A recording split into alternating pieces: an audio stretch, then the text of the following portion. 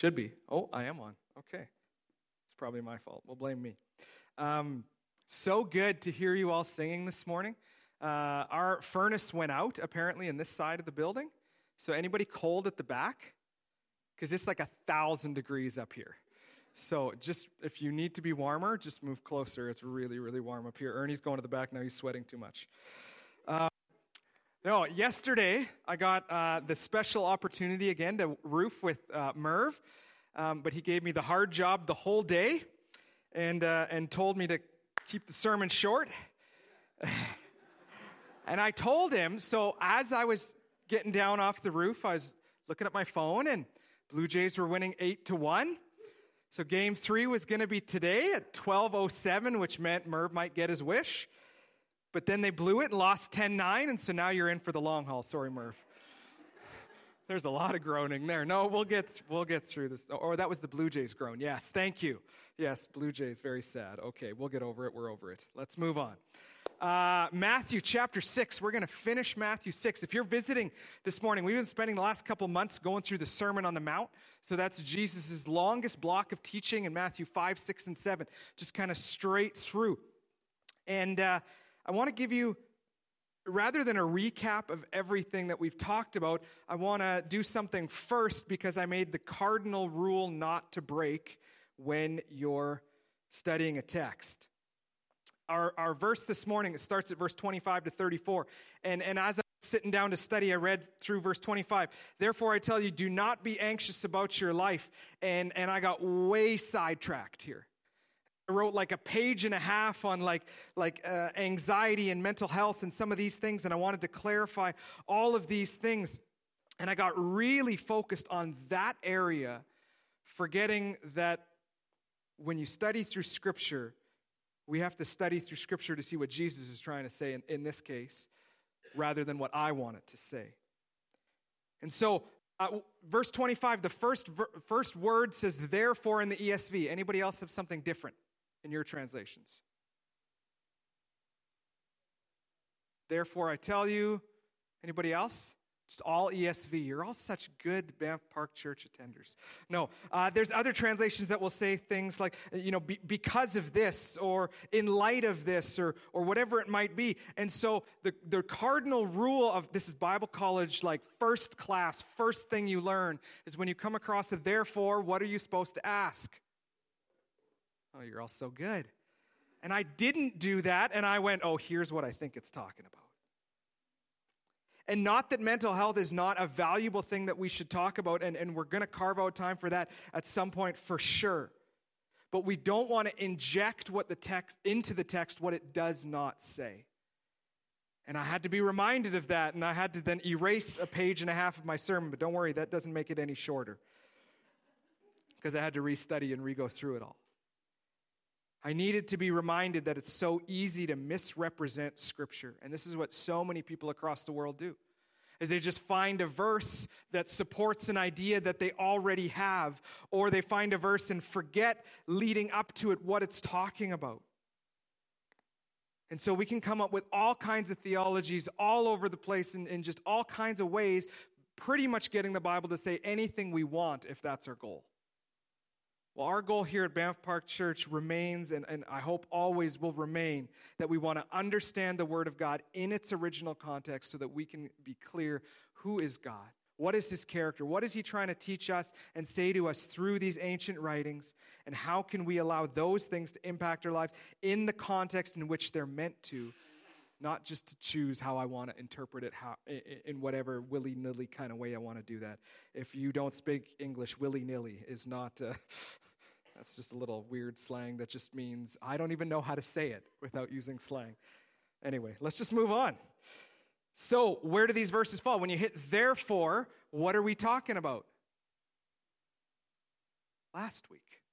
Well, not last week, right? The verses before this. So we talked about this. Do not lay up for yourselves treasures on earth where moth and rust destroy and thieves steal, but lay up for yourselves treasures in heaven. And so we talked a great deal about understanding that we live in a very material world, and it gets very easy to get sucked into that material world and to value possessions as kind of king in our life. And Jesus talks a great deal about how can become idolatry really quickly.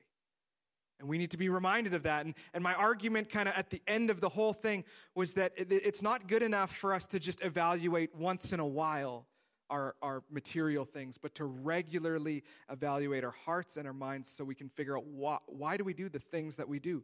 Why do we use the things that we have for what? And it fits so perfect with Thanksgiving as we go into this morning, because as Ernie mentioned, we have so much to be thankful for, but it's so easy to focus on what we don't have that somebody else might have, that we wish we did have, than just being content and thankful for what we have been given. And when we get out of the material mindset and we realize that we have been given the gift of salvation through Jesus Christ on the cross, is there anything else that we could possibly need any more than that? Now, that doesn't mean we don't have daily needs. And in fact, at the beginning of chapter 6, a few weeks back, Jesus taught us in the Lord's Prayer to pray for our daily bread. We are to ask him for the things that we need, and he knows the things that we need. He said it then, and he's going to say it in our text this morning again.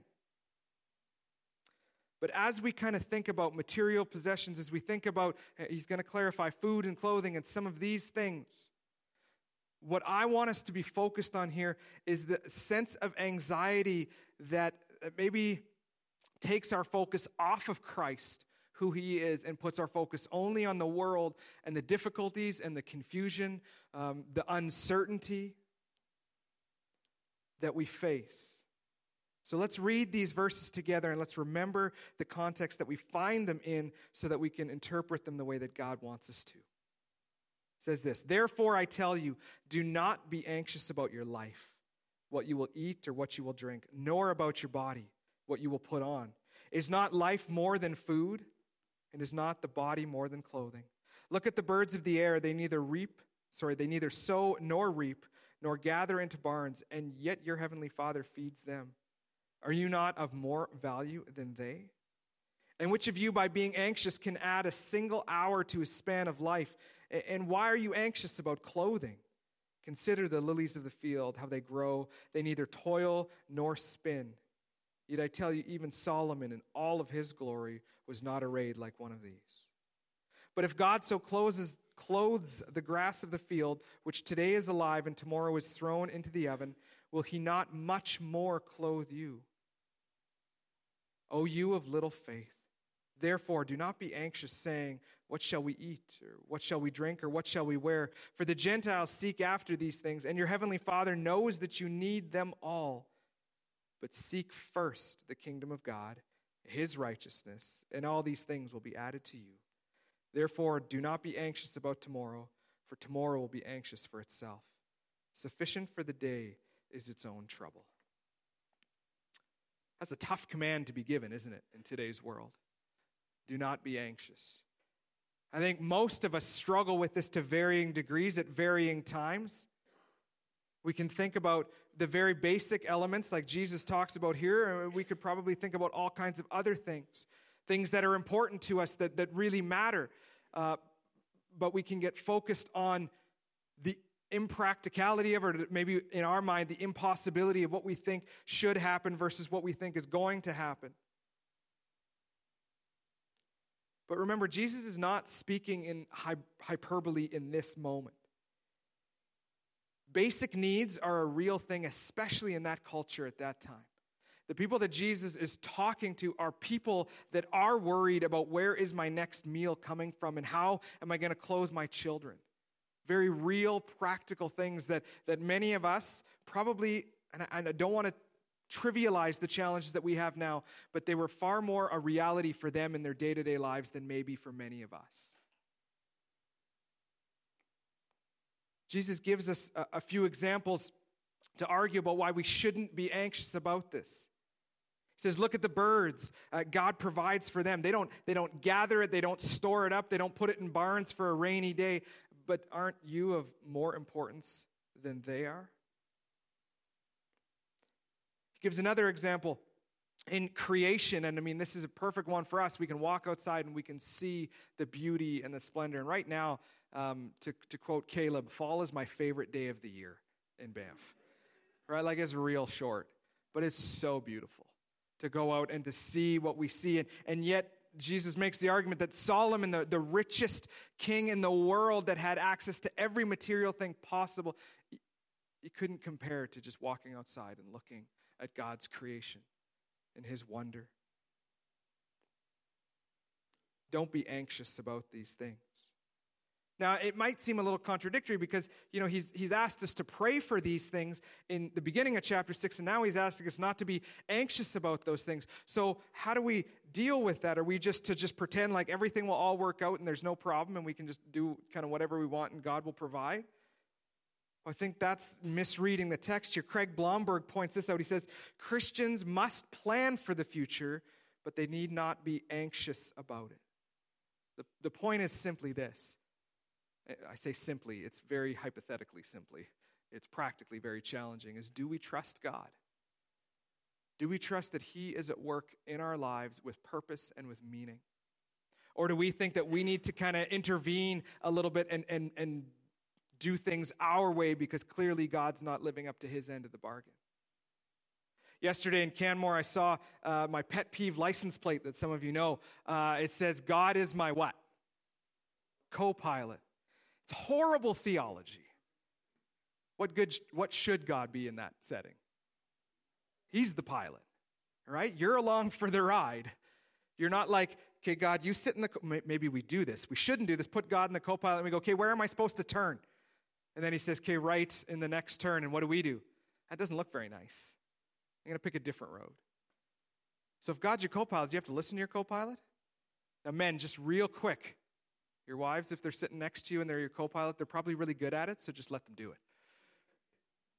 Real quick, just moving on now. When we think about this anxiety of trusting God, it doesn't mean that we don't acknowledge that we have needs and concerns. It means that despite those concerns and the worries that we might have in that moment, that we take it to the Lord and we say, God, I know I'm being anxious about this material thing, but help me understand that my life is way more than just material. As the verse says right near the end there that many of us memorized, seek first what? Kingdom of God. I don't know about you, but I need to be reminded probably way more than I want to admit that there are far more important things than the stuff that I have surrounded myself with. And this is the point of Thanksgiving, right? Is sometimes there's an abundance of things and we're thankful for that. And sometimes there's not an abundance of things. And in those moments, we remind ourselves that we're thankful for what God has given us anyway.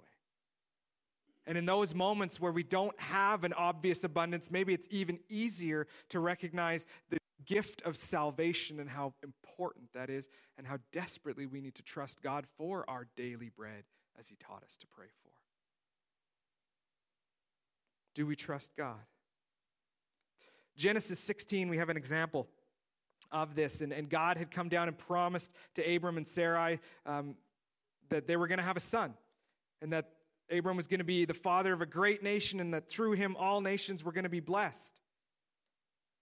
And so as chapter 16 goes on, we read that, well, this hasn't happened yet. And they're both getting kind of very old. And so they're like, well, maybe God meant something different than we heard, and so let's kind of come up with a plan. And so Sarai has a female servant named Hagar. And in verse 2, they come up with this plan. I'm not going to read, I'm just going to paraphrase here, but they come up with this plan of, well, Abram, why don't you sleep with her and have a son through her, and because she's my servant, it'll be just like he's our son, and that's the way that we'll accomplish this. And clearly, this is kind of what God meant for us to do. Well, if you keep reading through the text, you find out that was not God's plan, and God rebukes them for their lack of faith. And I think us reading it sometimes, we're like, come on, guys, you should have done better. But how often are we guilty of the same thing?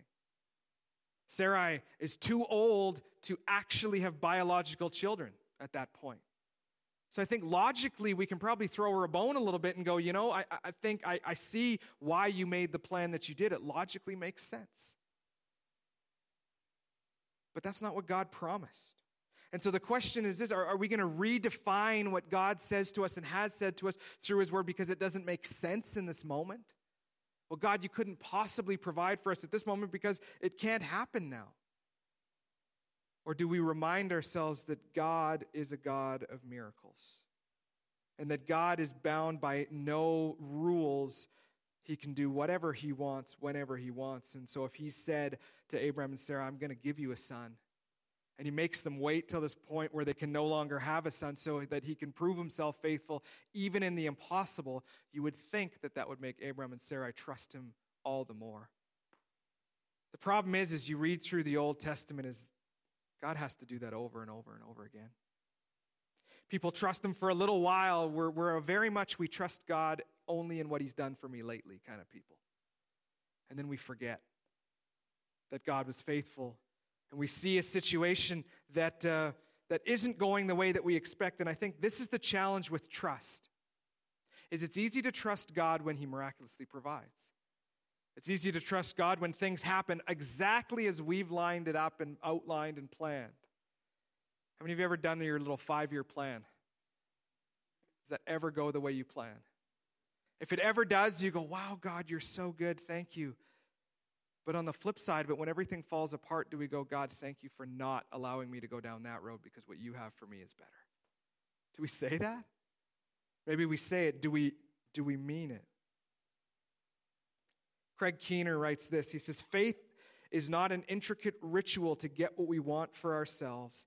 Faith is obeying God's will with the assurance that he will ultimately fulfill for us what is in our best interests. That kind of faith grows only in the context of an intimate relationship of love between the Heavenly Father and his children.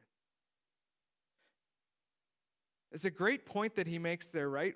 I'm going to read the line again, that faith is obeying God's will with the assurance that he will ultimately fulfill for us what is in our best interests. So think parent-child. Parents, you know what's in the best interest of your kids, but when they're really little, do they? Almost never, right? They think they want something. I saw a little video this week. It was first day of school for a little kindergarten girl, and she was pumped. And mom opened the door, and the child just on the ground screaming, I wanted to open the door. And mom says, well, then close the door and open it. And she just lays there and cries. So she's like, okay, I'm going to the car. So she walks to the car, and then you see the door close. You see the door open, and she runs out, and she's all ready for school now. It's like nothing had happened. It's like mom knows what's going on, but for the child, it's like, this is the biggest, worst problem of my entire life. And, it's really easy when other people are being dramatic for us to go, man, like, settle down. But then we are blind to that in our own lives. God, how are you going to see me through this situation? This doesn't make any sense to me. God, how can you be faithful when you've allowed this thing to happen to me? Well, you've heard me say this a million times, but it's been a few weeks since I quoted Romans 8, so we're going to do it again. We know that for those who love God, all things work together for what? For good. For those who are called according to his purpose. And again, we clarify this all the time, but it needs to be said is what I think my good is and what God thinks my good is are often very different things. Because what I think is good is not having to suffer, is not going through pain, is not going through hurt.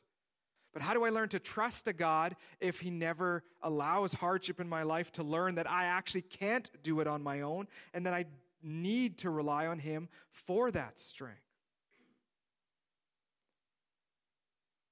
As I was considering these verses, I was reminded of my friend Mike, and I haven't given you an update on Mike. Mike's a missionary in South Africa, about the same age as myself, and he was diagnosed with a very rare form of cancer and essentially given 3 weeks to live with hope that maybe a miracle would happen. Praise the Lord, he's doing very well, and he's been discharged, and he's at home. Now, there's a long road ahead still, and we're going to continue to pray for him. But in those moments, you can look at this and you can say, God, thank you for intervening and doing what the doctor said probably wouldn't happen. And many of us probably have stories like that of people we've known in our lives where we've seen God's healing power and touch. And it's amazing. But then the flip side of that is also true. It's how many of us have lost a loved one, hoping and maybe even believing that God would do a miracle, only to not have that happen. Do we still trust God that God worked for the good of those who love him? Well, we got to redefine what we think good is. And I think when we use this context, these verses 19 to the end of the chapter here, and we start taking material things out of the equation and we start to really focus on the spiritual as what is most important in our lives, I think we get a slightly different perspective. And again, I know that I focus way too much on stuff and not enough on Jesus. Not enough on what he thinks is good, what he knows is good and right for me. So Jesus then says, do not be anxious. Because of these things, don't be anxious. And then he finishes verse 34 again. Therefore, don't be anxious. Worry, what does it help? Usually it just causes us more stress. What does stress cause us? Less sleep, less health. And Jesus uses the argument like, can you by worrying gain an extra hour in your life? Actually, if you are a person who has with chronic worry because you don't think that God is going to come through for you, or you are worried that he's not going to come through for you in the way that you expect him to come through for you, it actually is probably going to lessen your lifespan through the worry and stress. Let me give you a real practical example again on parenting. Think back to when your kids were little, or if your kids are little right now, then that's maybe more easy for you in this moment. But as your kids are growing up, you start to worry, how will they be when they grow up? Will they do what's right and good? What kind of world are they going to live in when they grow up? What kind of decisions are they going to make? What kind of friends will they have, et cetera, et cetera, et cetera. But at some point, you come to the realization that you can't do any of that for your kids. You can model for them what is true and what is right and what is good. And you can show them through how you live that Jesus is what's most important in your life so that they see the value in that. But you can't make any decisions for them. And the older they get, the more apparent that becomes. And sometimes the consequences that come with those decisions that we can see clearly and go, you don't do that. Sometimes those consequences are so hard and so painful that we can sit there, we could go, God, what are you doing? But what we need to do as parents is remind ourselves of the truth that God loves our children far more than we do. And he wants nothing more than to be in relationship with each and every one of his children. And so God is at work in the midst of that. And if that means pain or hurt or struggle, or if that means maybe terminal illness for someone to reevaluate their priorities, to come face to face with the living God and say, this is what I need, not material, then isn't that what's good? Isn't that what's right? It'd be very unloving of God to give us everything for now and nothing for eternity, rather than to say, I have what's best for you. Just trust me. And we never know the impact that we're going to have on someone else's life. And again, I think back to Mike and him and his wife, Mary Ev, had a Facebook kind of update daily as to Mike's condition. And there was some real vulnerable, honest moments in that of hurt and uncertainty and confusion. And yet all the while, the focus that God knows what's best. And through those just few weeks in the hospital, Mike ministered and shared the gospel with probably more people than he has in all the years that he's been a missionary in South Africa. Is that what's best? Only if we take a step back and we look at the things in a broader perspective. And that's hard for us because we look at our own lives and we look at our own family or our own kids or the people that we love the most, and we want what we think is best for them. So we struggle with worry and anxiety. The things, the practical daily things that we need, well, the thing that we need most is the grace and mercy of Jesus. And I think if we don't remind ourselves of that daily, we can forget that. So Jesus says, do not be anxious about tomorrow, for tomorrow will be anxious for itself. Sufficient for the day is its own trouble. D.A. Carson finishes this section by saying this: today's grace is sufficient only for today and should not be wasted on tomorrow. If tomorrow does bring new trouble, there will be new grace to meet it. Those are wise words. Friends, it doesn't mean that we don't have very serious challenges in front of us. But what it does mean is rather than get sucked up in anxiety and worry about what may or may not happen, let's go back to the Lord's Prayer. Let's go back to reminding ourselves of who God is, His love for us. And yes, we have daily needs, but we can trust Him to do what is right and what is good for us, even if it's not what I want. So when you're feeling anxious about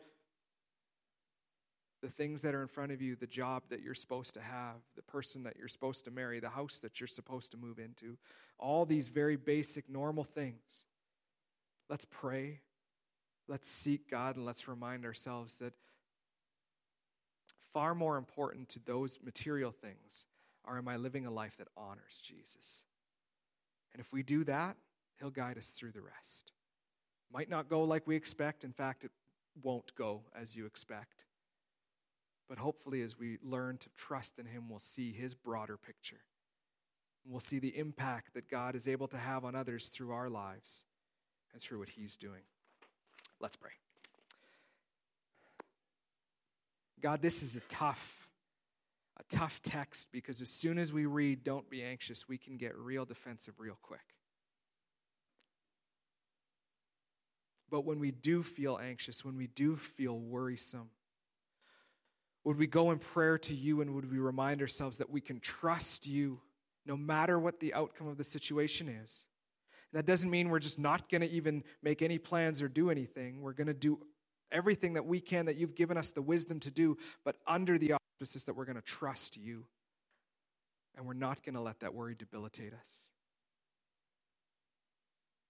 God, for those here this morning who are struggling with anxiety and worry, I just pray that You would surround Yourself with them, that You would show them how much You love them, and even though the situation may not be going as expected or hoped, that in the midst of that we can still choose to trust You.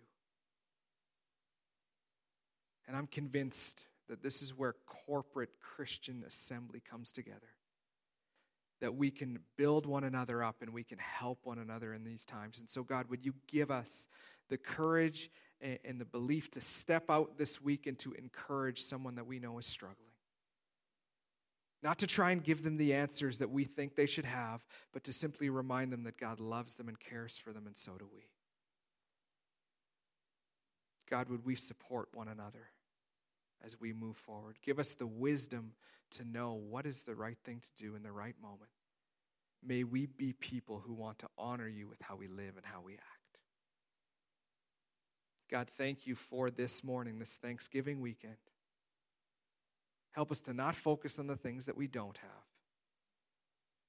Help us to focus on You and Your grace and Your mercy and the reality that You have given us more than we could ever ask. Help us to change our perspective today. Amen. Thank you all for joining us again this morning. As Ernie mentioned, there's coffee and snacks, and we would love to visit with you and encourage you along your way. I hope you have a great week, and please come visit us if you need anything.